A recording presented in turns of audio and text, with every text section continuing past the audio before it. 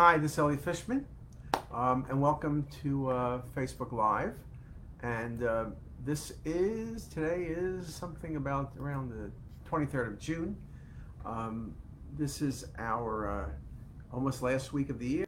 In academics, it's the end of the academic year. So I do want to thank all of our fellows who did a great job this year, and we welcome all our new fellows. All that happens within the next week. COVID is still everywhere and all over the place, so I think people are beginning to get more used to things. The good news is, particularly if you have kids, that over 6 months now the vaccines are available. People were starting getting injected yesterday, so that part's really good. Moderna and Pfizer both are available, so pick what you think is best or what's available, and that'll be good for people moving forward as well. So in terms of some of the things we're doing, we are putting a lot more time on developing stuff for YouTube, more videos, more live stuff. We're also doing a lot of stuff on Facebook, which, as you can see me now, our weekly Facebook talk. So this one I put down vasculitis, and the reason I put down vasculitis is I thought it's a topic where we're seeing a lot more patients. We have a lot of expertise at Hopkins in terms of the non-radiologists, in rheumatology and just in general. Some of the world's real experts, for example, David Hellman at Bayview here, world-class. Elizabeth Ratchford, who's here and in the community on fibromuscular dysplasia. So we have a lot of really good people. So we do a lot of cases. So just some of the things, one of the things that CT is very good at is looking at vascular disease. When we think about it, we think more about aortic aneurysms, dissections, but also you need to be thinking about vasculitis. Now, vasculitis is often a diagnosis where no one is thinking about that diagnosis. Patients may present with FUO, patients may present with abdominal pain, back pain. It may be on an incidental finding on some imaging study. So vasculitis is a very interesting process. Often it takes a while for someone to be considered that, oh, maybe they have vasculitis, because everyone's thinking about some other process, right? So it's really a little bit tricky. Now, things we look for on CT. We look for the most thing I want to say we look for the most is looking for vessel wall thickening. Obviously, thickening most commonly is due to plaque, atherosclerotic disease, with or without calcification. But this is thickening of the vessel with narrowing of the vessel. When you talk about vasculitis, you talk about large vessel disease, medium vessel disease, and small vessel disease. So for example, Kawasaki's disease is the classic vasculitis that involves the coronary arteries with vessel narrowing and aneurysms, particularly aneurysms. Takayasu's large vessel disease as well, that classically involves the left subclavian artery. You see thickening of the left subclavian and narrowing of the vessel, particularly at its root. So it's this combination of things that really put you in the vasculitis category. Fibromuscular dysplasia, multiple vessel involvement, what vessels? We always think about the renal arteries of fibromuscular dysplasia, and we talk about beading, right? That beading appearance for FMD. But for FMD, you can have beading, you can have aneurysms, you can have stenosis. We also talk about FMD, renal arteries, but also carotids are very common. And we also, when we look at imaging, you also can see it in the mesenteric vessels. So one of the things about vasculitis in general is that it's often underdiagnosed unless you look very carefully.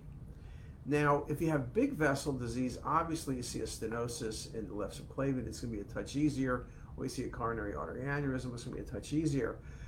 But particularly for a lot of the small vessel diseases, it's kind of tricky.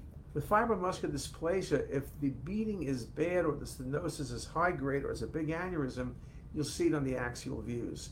I think it's very important to be able to not only look at the axials, but look at the 3D mapping, look at the coronals, look at the MIP. MIP is particularly good for looking at stenosis, particularly good for looking at beading. MIP is not good for looking at wall thickening. You can see if the wall thickening causes narrowing of the lumen, that shows really well. But just seeing the soft tissue, you don't really visualize it on the MIP imaging. You see them much better on either a coronal or sagittal view, or on the volume rendered views, or on the cinematic rendered views. That works out very, very well. So we do like that as a way of doing things. You have to look carefully. Things like polyarteritis nodosa, small vessel disease, the classic thing there is small aneurysms, right? Multiple small aneurysms, particularly in the renal arteries. It's often hard to see unless you're very careful.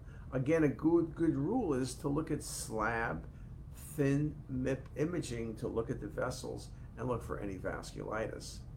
Now I am seeing, just not to change the thought, but I just want to say hi to John Biacchino. John's having a staycation at home, entering week 2. John, I was walking over looking for you. I thought you were just out next week, but have a good staycation. And then John Davenport, good morning from Phoenix, and Monteverdi Upahaya, hi to him as well. So the vasculitis part of imaging, if I'm looking for suspected vasculitis, what do? I'll use arterial phase imaging, I'll use thin sections, I'll use reconstructions. As I mentioned, looking at axial alone, unless it's pretty impressive disease, you can easily miss it, particularly if the vessel is not in the same plane. I see lots of vasculitis involving vessels like the SMA, which you don't really appreciate unless you look at the MIP or the volume rendering from a direct projection technique. So that becomes very important. I think with vasculitis, you need to be really careful in looking. Again, clinical histories can be helpful. When it says rule out FMD, I'm looking really careful at the renal arteries, and I'm looking at the other vessels as well. And perhaps that's one of the good messages I can leave you with today. Even though something like FMD is the renal arteries, you got to look at the mesenteric vessels. Often seeing SMA involved, IMA involved, carotids. I mean, you just need to really keep looking. As I said, protocols are critical. Arterial phase imaging, you don't need delayed. Multiplanar reconstruction is great. And then a combination of volume rendering and MIP imaging to really analyze all the vessels, I think, is what you need to do. In terms of vasculitis and organs, so again, let's take polyarteritis nodosa. You will often see these multiple small aneurysms or pseudoaneurysms in the renal arteries, particularly intrarenal and renal arteries. You'll also then see perfusion changes, which could look like infection, but probably are infarcts. You can see scarring in the kidneys. Occasionally, vasculitis can lead to bleeding. Remember, something like renal bleeding can be due to many things. Coumadin, renal tumors, both malignant and angiomyolipomas, but also vasculitis is one of the common causes of bleeding. So you want to take a careful look at that.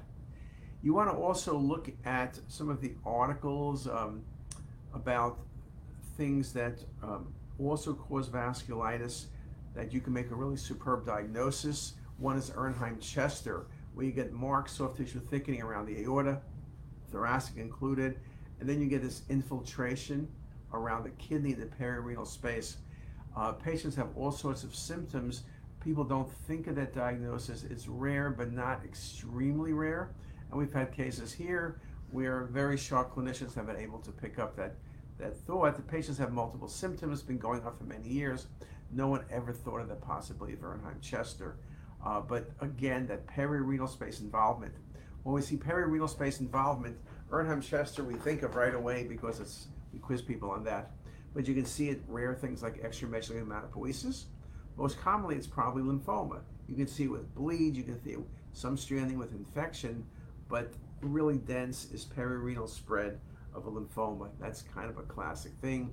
And Satomi Kawamoto just wrote an article on extramedullary hematopoiesis, focusing on thalassemia patients. And one of her cases was this perirenal space involvement in a patient with thalassemia. So there's many ways to go with this. There's many things you can be looking at. What else can I tell you about vasculitis? I can tell you that a typical study for vasculitis will be from the neck through the pelvis. Sometimes people do runoff studies because you can see vessel disease in the popliteals or in the SFAs. Occasionally I've seen it in the trifurcation vessels. More commonly, and what I'm more interested in, is those mesenteric vessels, not just the SMA proximal, but the SMA distal beyond its branching. You want to look at the size of the vessels. Are they normal in caliber? You want to look for stenosis. You want to look for occlusion. You want to look for aneurysms or pseudoaneurysms. All of those things are possible, and they're all things you really should be looking at. Now, what else could I tell you? You look at solid organs, I mentioned, with vasculitis, you can see renal infarcts. You can see pulmonary infarcts. You can see vessel occlusion, arm weakness because of subclavian involvement. So you can see many, many things. Vasculitis is a funny diagnosis because it's really hard to really pin it down because it can do many things in many places, so it's very tricky. We have some articles on CT as us. I think I did about a month ago a couple lectures on vasculitis. There's a bunch of textbook articles worthwhile reading. And the way I would read them is pick a disease, pick Ernheim-Chester, read a couple articles about that.